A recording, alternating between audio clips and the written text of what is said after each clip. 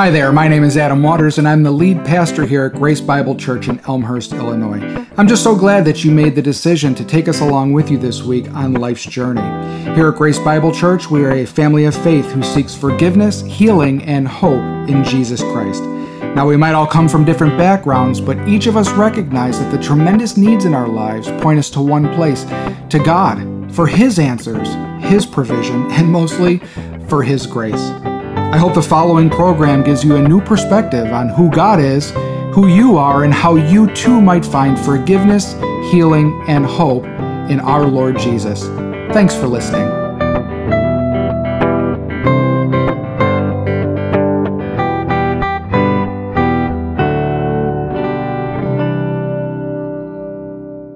You know, it's interesting when you watch the news, when you listen to people talk, we're obsessed with identity in this country, everything. I mean, we actually have a term for it, identity politics.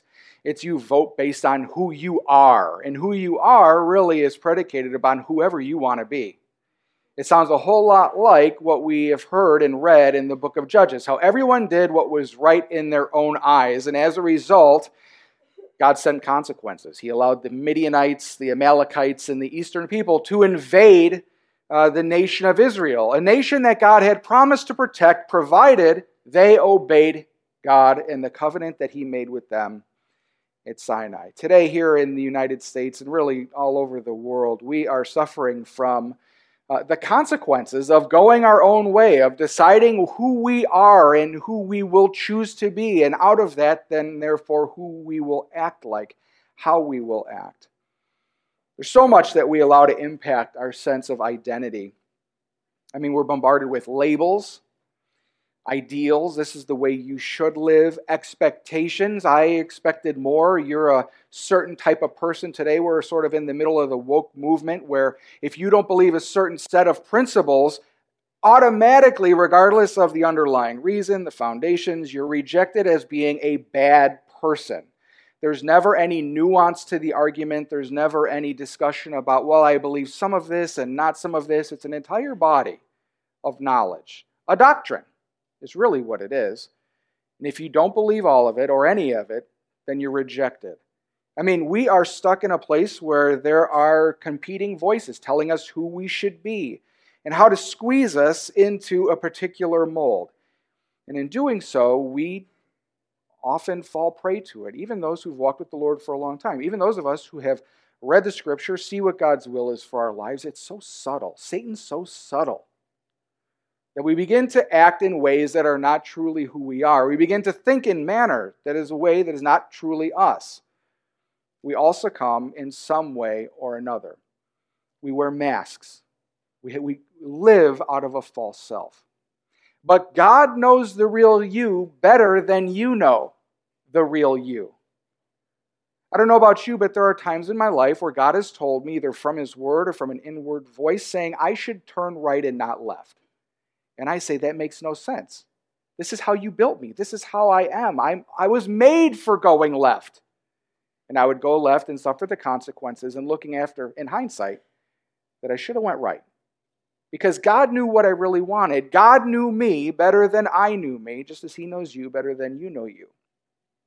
After all, He made us. You were made with a purpose. You were created to serve that purpose. In Ephesians, it says that we are His workmanship, that we're His masterpiece, that He's created that we should walk in the way that He's created us, that we should be living the way that we were created.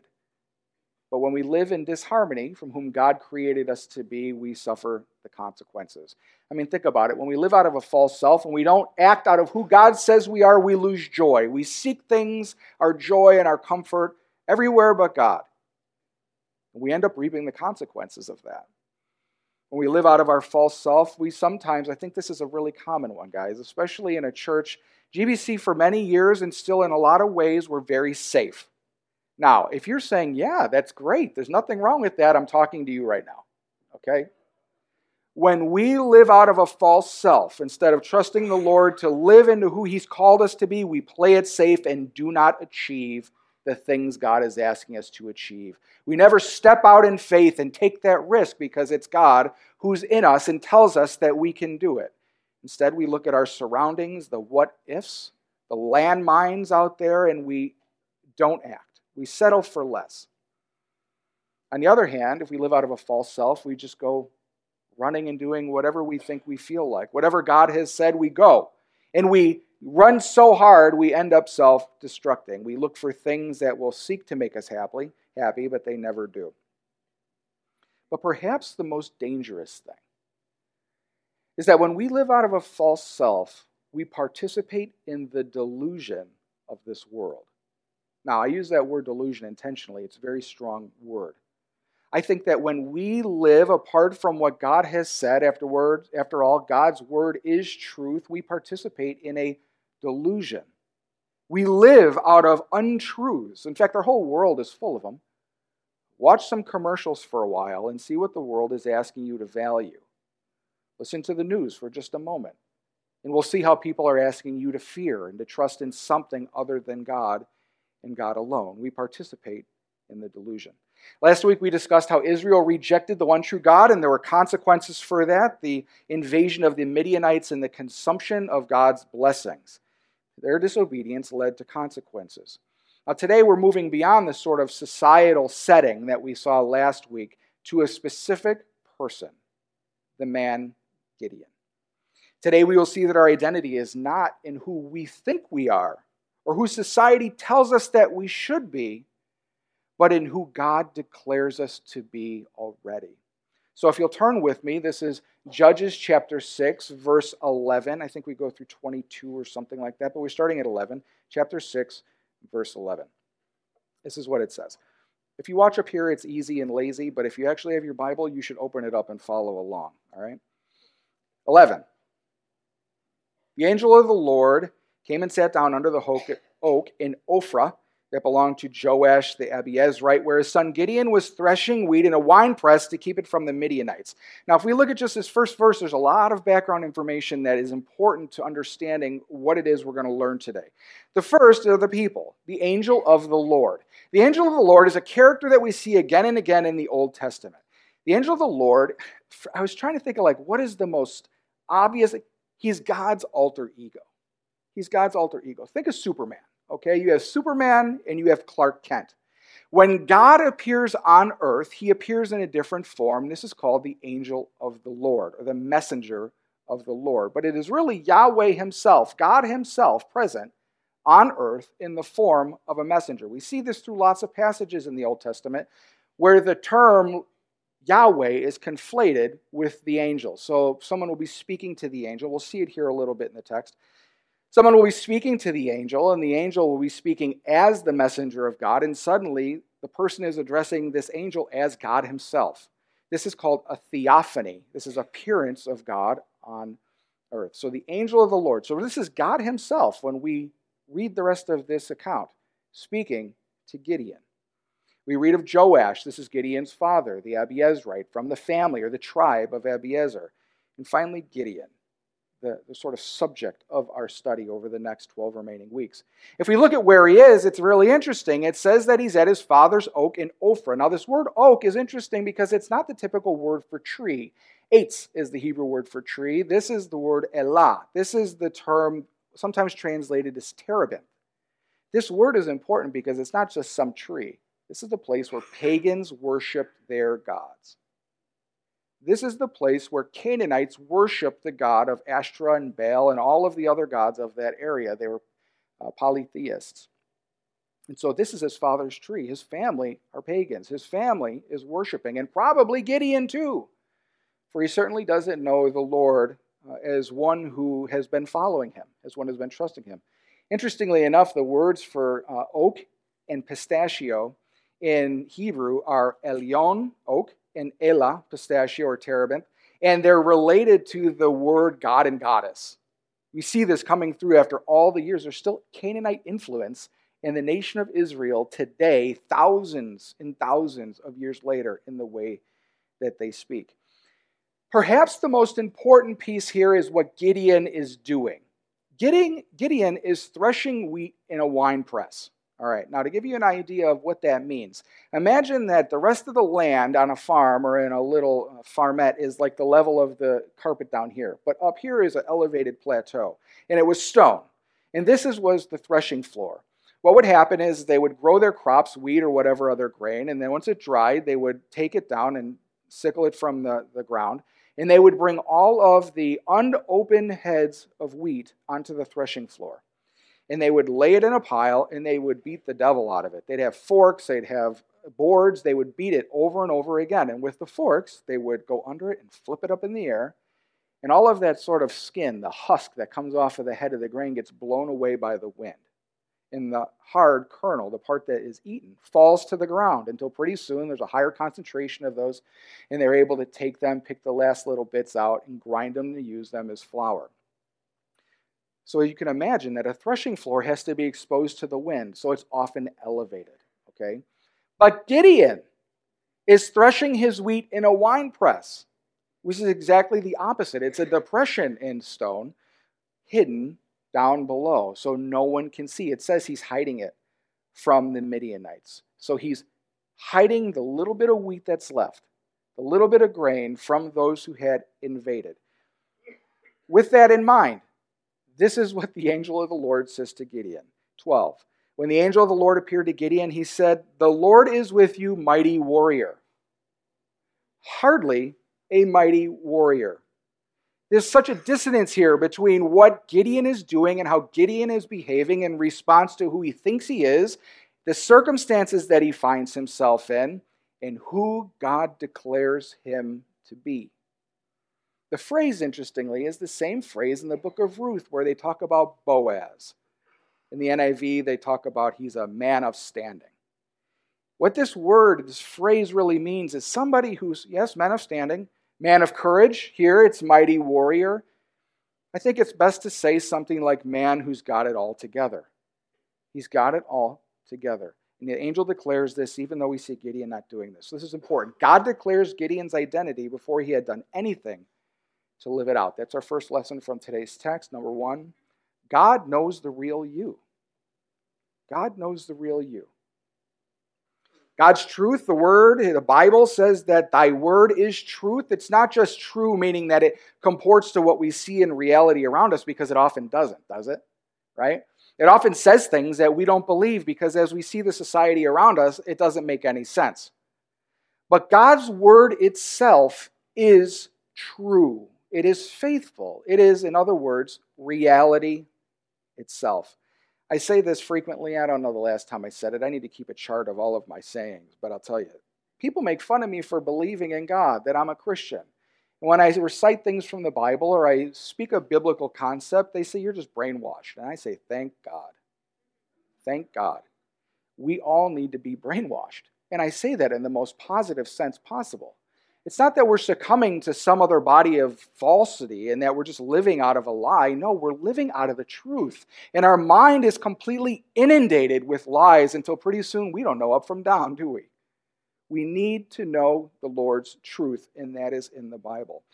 God's Word is truth. God knows the way things really are. God's view of life is reality itself. Often my prayer for you is that you would see your lives the way God sees your lives.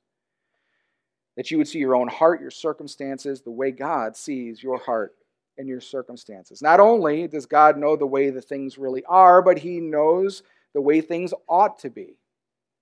He is morality. He is the canon, the standard for morality itself. When we read the Bible, we not only know how the world is supposed to be, or how it is, but how it's supposed to be and how we are called to interact in it. Because God's truth is reality, this is our standard and our measuring stick for life. And because God knows reality, that means He knows the real you. The angel didn't come up and just say some wishful thinking. God didn't appear to him and just say, one day you're going to be. He declared him in that moment, mighty warrior. God declares things about you in His Scripture every single moment you open that book. Every time you receive the Lord's word to you and it says something like, fear not, because you are more than a conqueror. When it says things like, we do not wrestle against flesh and blood, but against invisible principalities and powers. That's all true. God declares things about you that you can't see because we, like I said, participate in the delusion. Now, He knows the real you, not the identity that you assign to yourself or has been assigned to you by others. Elaine and I went out to eat last night, and I like to people watch. It probably drives her nuts because she wants me to like focus on her and stuff. And no, I do. I love you. But I like to people watch. What can I say? And there was this kid, young man, walking down the street in the city, and he was wearing clothing that was interesting. Okay. There's nothing particularly interesting about it. It might have just been the collection, the colors, the type of stuff. It was not like a typical outfit of any gender, of any style, it was just unusual in my eyes. Okay. And I could not help but think that this young man was wearing a costume. In seeking to be who he thought he really was, he wore whatever it was he was wearing to portray that identity. And for just a moment, I thought that God sees the real him. That God sees through all of those masks and those protective barriers that he might put up against him, against those who would be, now I'm reading a lot into his life right now, but he could have been going to a costume party. I have no idea. But you know what I mean. You know what I mean. I sometimes get flack for not coming up and wearing a suit on the stage. Then when I do, I get flack for coming up and being too buttoned up for the stage. I just want to be me. God knows the real me. God knows the real you. So why don't we just live like that? It sounds so simple, but I assure you it's not easy because we've all been trying it our entire life. Yet we have wound up in places that we didn't want to be, thinking things we didn't want to think, and trusting in things other than God. He knows you better than you know yourself. He knows your current situation in its reality, in its intricacy. The sadness you feel, the anxiety, the fear, the anger, he knows that intimately, listen, better than you know it. So when it seems like God's not hearing you, you're praying again and again, it seems like you're distant from God and he can't possibly relate to the situation you're in, know that God does know because God knows everything better than you. Your past experiences, the traumas you've been in, God knew those. He was there. That's a hard saying. He was there. And he's with you now. And he'll be with you in your future struggles as well. Yet despite this, Gideon doubts what he's been told and ignores his God-given identity. Look at me in verse 13. So he just gets called a mighty warrior, and this is his response. "Pardon me, my Lord," Gideon said, "but if the Lord is with us, why has all this happened to us? Where are all his wonders that our ancestors told us about when they said, 'Did not the Lord bring us up out of Egypt?' But now the Lord has abandoned us and given us into the hand of Midian." The Lord turned to him. See, this is where we see the difference between the angel of the Lord and the Lord. You can't see it up here. I don't think so. No, you can't. But in the scripture, when you look at the English Bible, the word Yahweh, that's the proper name of God, is all capital letters. Okay? When he refers to the angel of the Lord, sometimes it's a lowercase. So now it moves from the angel of the Lord to the Lord. This is how we see this, that this is God's alter ego here, okay? This is God's presence on earth. But now the Lord has abandoned us and has given us into the hand of Midian. The Lord turned to him and said, "Go in this strength you have." I guess, again, a declaration of who Gideon is, despite all appearances, "and save Israel out of Midian's hand. Am I not sending you?" That's a way in Hebrew saying, "Go, I'm sending you." Am I not sending you? It's go. Parents get this, right? We ask a question, it's really a command. It's really a statement. Worst thing to do, kids, is answer the question. Don't answer. Am I not sending you? It's interesting that Gideon sees the consequences of Israel's sin as evidence of God's abandonment. We make bad choices. We decide to go our own way. We sin against God. Consequences, natural consequences happen. We should not be surprised. And when we suffer and we're into the pain of those consequences, we say God has abandoned us. But last week we talked about that God is actually right there. Those consequences are coming upon you because of God's presence, not because of God's abandonment. That we suffer the pain of our consequences as God's grace to us because he desires us to come back to him. God declares Gideon's strength and true identity and sends him on a mission. "Pardon me," verse 15. "Pardon me, my Lord," Gideon replied, "but how can I save Israel?" I mean, that would be any of our statements, don't you think? Looking at the circumstances, he's hiding in a wine press with a little bit of wheat from the Midianites, and God just came up and said, "You're going to save all of Israel." So he said, "How can I save Israel?" My clan's the weakest in Manasseh, and I am the least in my family. Manasseh, while it was a large area of a tribal area, the clan was in and of itself was not a very robust or strong or politically important clan at all. So he's saying, I'm from Manasseh. And not only that, I'm the least in my family from Manasseh. Gideon looks at himself through the eyes of the flesh. He labels himself. Do you see that? I'm just a Manassite. I'm just a Abiezerite. And at that, I'm the littlest guy. He limits himself. So the second thing we need to see, like Gideon tried to do, is that the things of this world do not define you. The world does not define you. The world loves to put labels on people. We do it ourselves. We sort things, don't we? Like when we're trying to organize the closet, we'll put everything in one spot. This goes here, everything goes here. And we do that with people. We do that with ourselves. We assign a label to ourselves so that we can be put into a box, so that we can, as we'll see, find some comfort in the people around us. Our view of ourselves is skewed to the degree that we depart from who God says we are.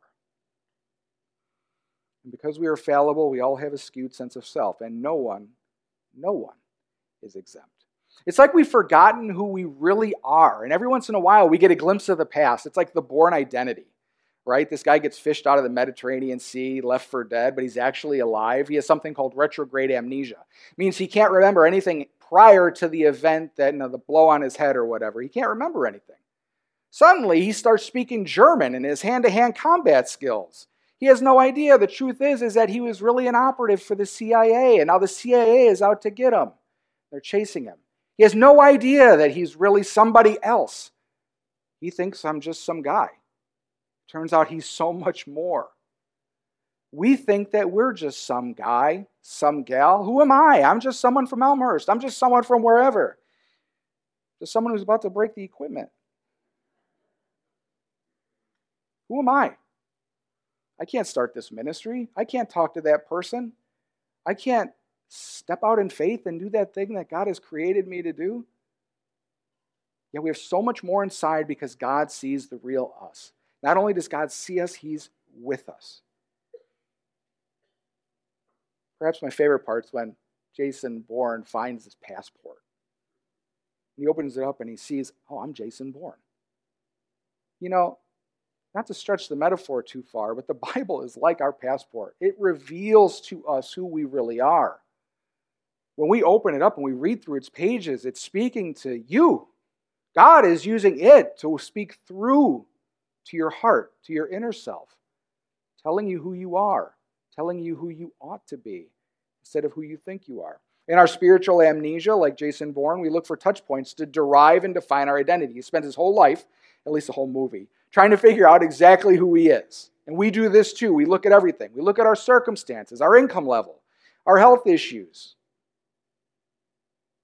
our mental health. I talk to a lot of people who don't feel right. They look to their feeling, they say something is wrong, and then they go on WebMD. Always dangerous. Then they come back and they say, I have X, Y, and Z. Well, why do you need that? I need a name for it. I need to label what it is that I'm feeling. I need to look at my life and give an explanation. All the while, God is telling him or her exactly who they are and exactly what the problem is. We look at our family. I grew up in a bad family. Not me personally. I'm speaking hypothetically. I grew up in a bad family. I grew up in a great family. This is who I'm supposed to be. They expect so much out of me. Gideon points to his own family that he can't live out of his true identity and how God has called him. Others' expectations.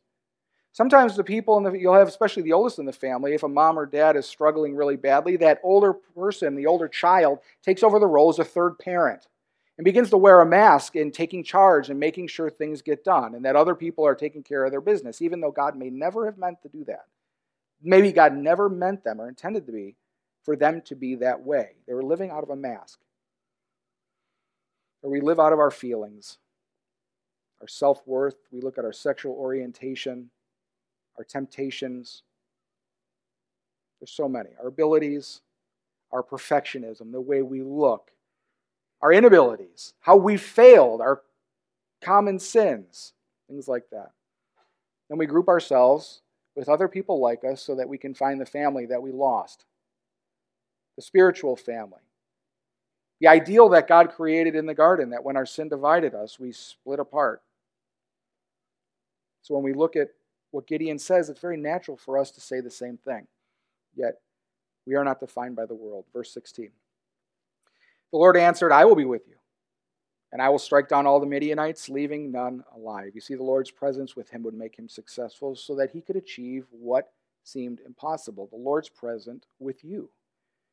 When he's called you to do something, when somebody in the name of God comes and asks you to accomplish something, and we receive that as coming from God himself, we can know that God will provide for us what we need to accomplish the mission that he has given us.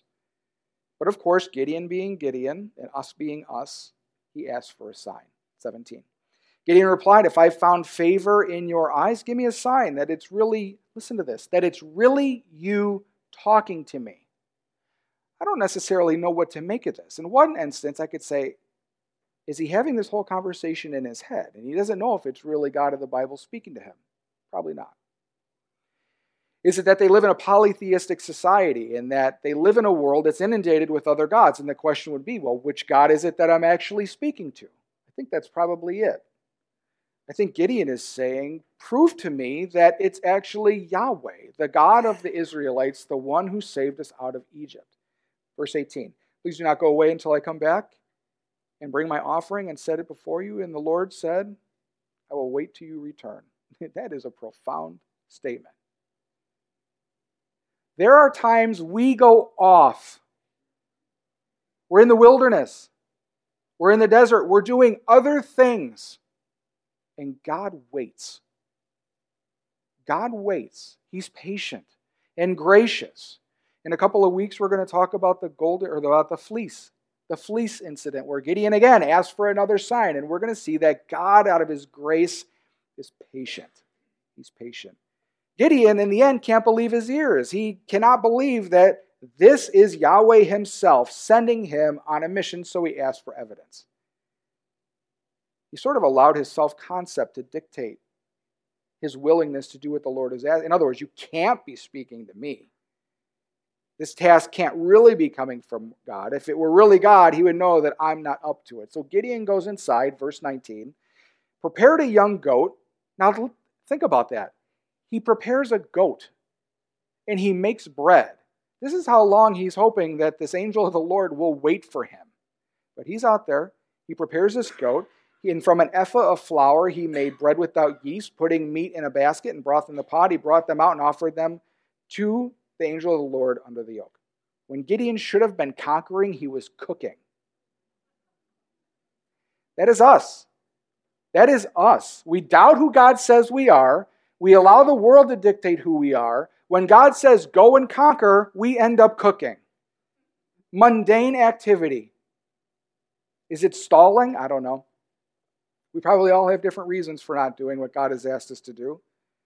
We waste time maybe hoping that God will change his mind. Maybe he won't have me do it after all. Yet again, the Lord was patient. Verse 20, the angel of the Lord said to him, take the meat and the unleavened bread, place them on the rock, and pour out the broth. And Gideon did so. Then the angel of the Lord touched the meat and the unleavened bread with the tip of the staff that was in his hand, and fire flared from the rock, consuming the meat and the bread, and the angel of the Lord disappeared. Gideon's means of asking for a sign seems a little bit unusual, don't you think? I mean, how would Gideon know that an offering like this would mean anything? But several times in the law, there are situations that are very similar to this, that something is prepared for as a sign, and fire consumes that offering, and that fire's consuming the offering is evidence that what has been said or what has been told is true, that God is there, that Yahweh is there. Verse 22. When Gideon realized that it was the angel of the Lord, he exclaimed, alas, sovereign Lord, I've seen the angel face to face. In Exodus 33:20, it said, whoever sees the Lord, God said, you cannot see my face. If you do, you will die. So Gideon realizes now that this is Yahweh, that this is the God of the Israelites.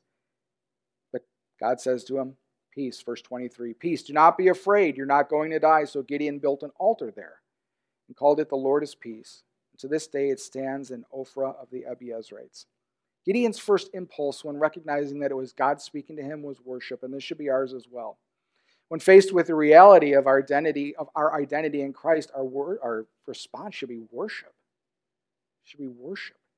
Gideon went from doubt to worship by a sign from the Lord. This impulse to worship God, to say and declare the things that God has done and has done for us should be in each and every one of us. The fact, I'm not going to put you on blast. I'm just going to give you a little bit of, okay. I put out a thing in Grace Connect, an announcement for testimonies. And I gave some categories for those testimonies. Raise your hand if you submitted a testimony. Exactly. Okay. Yeah, it's coming. Yeah, I heard that. Check's in the mail. Okay. Just kidding. Who said that? I'm just giving you a hard time. I'm just giving you a hard time. If I put an open mic up here and I said, we get to brag on God, there should be a stampede in this church. There should be people pushing people over to declare the things, the amazing miracles that God has done in your life. Maybe he didn't part the Red Sea, maybe he didn't stop the sun, but he nevertheless has acted on your behalf in an amazing, mighty way. Revelation says that we defeat the beast by the blood of the Lamb and the word of our testimony. What we declare about God and what he has done for us has power. And because of that response, you guys have earned yourself an entire sermon series on witnessing, on testimony, the power of testimony, and how we make it way too hard. Way too hard. And we're going to see how God works through the stories in our own lives to change other people's hearts, mostly our own. Okay, that was my little plug for my next series. You got to wait for the next 3 months to hear it, though. So, I want you today to consider your sign that what God has been telling you about you and your identity is true. I think there have been glimpses in your life that God has called you to do something. Maybe it's a passion, maybe it's a desire, maybe you've read something and it resonated deeply in your heart that God wants you to accomplish something, be something, think a certain way, and yet we have not done it. Perhaps you've given yourself excuses. It's too hard. That's not me. I don't think I can do that. I want you to know today that this sermon is your sign. That God is telling you it's okay to step out in faith. That he's declared to you beforehand who you are. And that you will accomplish all that he has said that you will accomplish. Consider the fact that you are really loved. That you're really capable. That you really are more than a conqueror and do that thing, whatever it might be, that God is asking you to do today. So if God knows the real you and the world does not define you, what then should we do? How then should we live? Third point for this morning, live like what God says about you is true. God knows who you are better than you do. The world does not define you, so live like it. So live like it. Part of the reason we struggle to obey is because God is asking us to function out of the real us and not out of the false us. God will see it. We see it throughout the scripture. God gives a mission to somebody, and they say, oh, I can't do that. There's no way I could do that.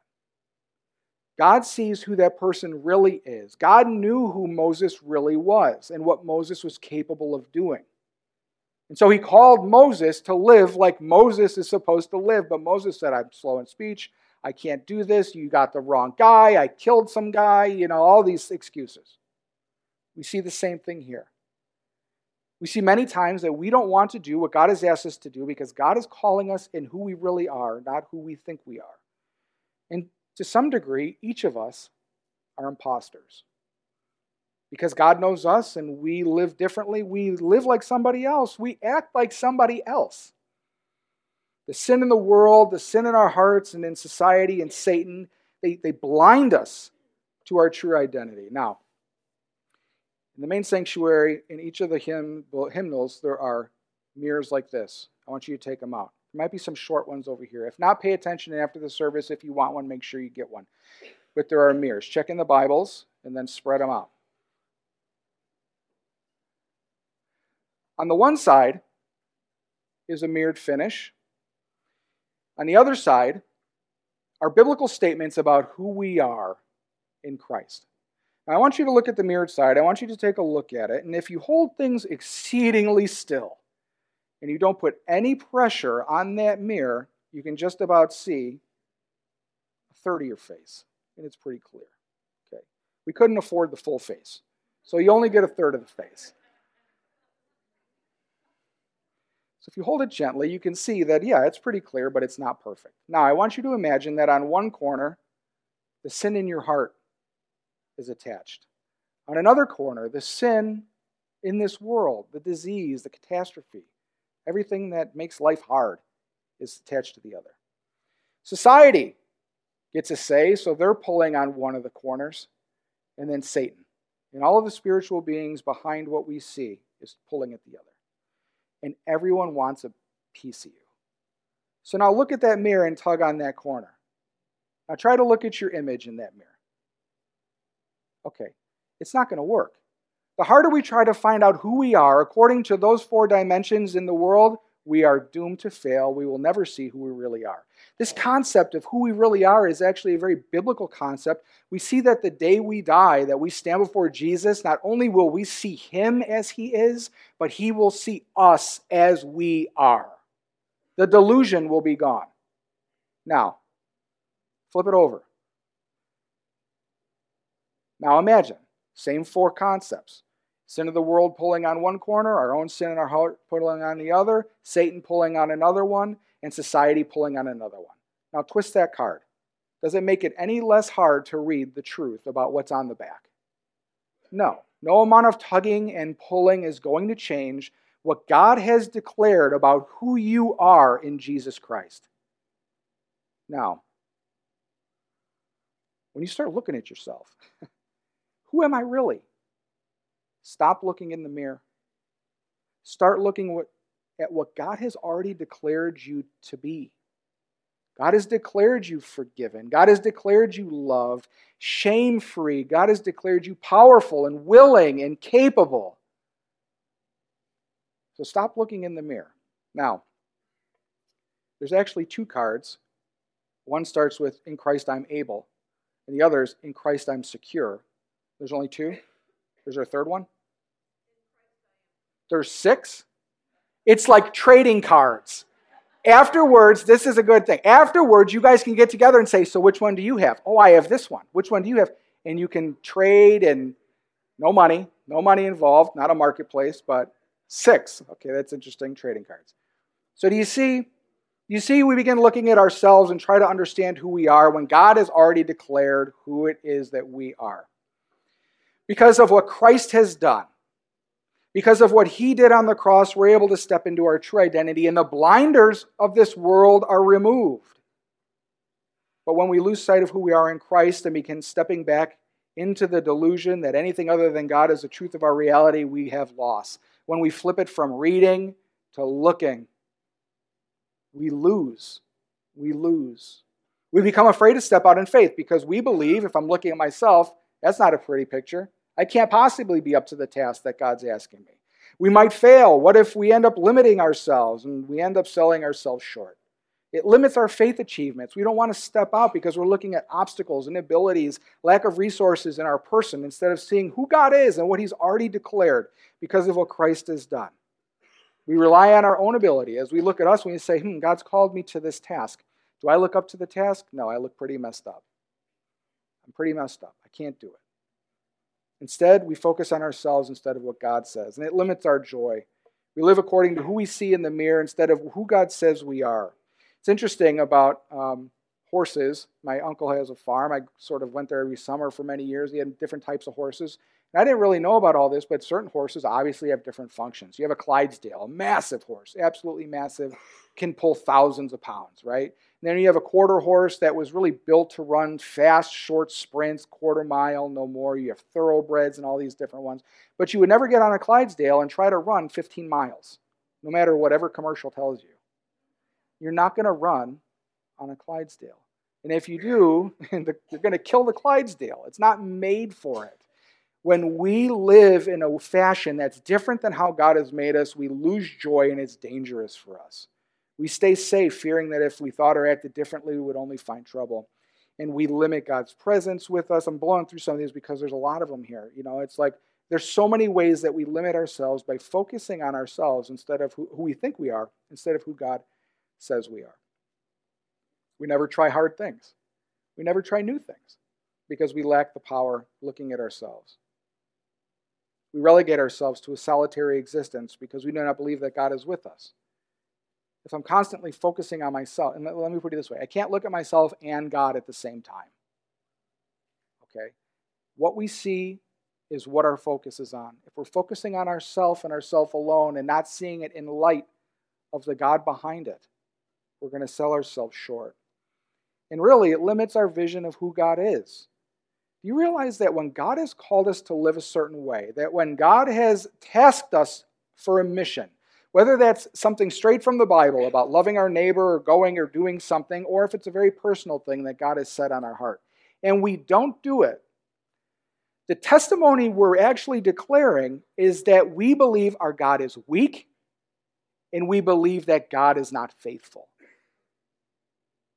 When we fail to act or live out of our true identity, it says a lot more about who we believe God to be instead of who He actually is and who we really are in light. So, real briefly, how do we live and operate out of our true identity? Like I said, we spend time focusing on God and not ourselves. We look at who God says we are in Christ and not who we believe we are. We look to His Word. We constantly we brainwash ourselves, right? We brainwash ourselves. We repent of our failure to receive God's truth at face. There are ways that we doubt to try to get out of what God is asking us or to not be who God is telling us we already are. We need to repent of those things. And when we're faced with a challenge that seems impossible, we remind ourselves of our true identity. We're going to learn in a couple of weeks about how to, actually it's next week, no, week after, about how to doubt in faith. About how to doubt in faith. How is it that I can doubt what God is saying and still faithfully do what He's asking me to do? The first point's basically this: put a stake in the ground. Put a stake in the ground. I don't know how many times I've said I've had to learn this in my own life. God's calling me to do something. I make it so it's impossible for me to not. And then I worry about what I have to do afterwards. Many of us will not put that stake in the ground because we know the implication is that we've drawn a line in the sand. Yet God calls us to do this. This is exactly what Gideon does when we take a look at how he dealt with this. So when you lose your way, when it seems like you're seeking your identity in the things of this world, comparing yourselves to others, conforming to other people's expectations, remember that God knows the real you. The things of this world do not define you, so we must live like what God says about us is true. May God grant you the grace to be comfortable in your own skin. Doesn't that sound awesome? Comfortable in your own skin? May you embrace God's truth about who you are in Christ. And may you, perhaps for the first time, or certainly more and more, live out of the real you. Let's pray. Father, we thank you for your truth. You are truth. Your word is true. And we confess, Lord, there are times that we look to everything but your word to figure out who we are, what we should do, and how we should live. Lord, we confess, we ask for forgiveness, and we ask, Lord, that today might be a new day, that your mercy is new every day, that in this confession we would be restored and refreshed, Lord, to do exactly what it is you've called us to do out of exactly who we are, not who we think we are or others want us to be. We pray, Lord, that each day we would find our identity in you, that we would find our identity through what Christ has done. And because of his death on the cross, we're freed from the blinders. Our eyes are open. We can see, Lord, who we really are and who you really are. We ask, Lord, that we would begin to live like it. In Jesus' name, amen.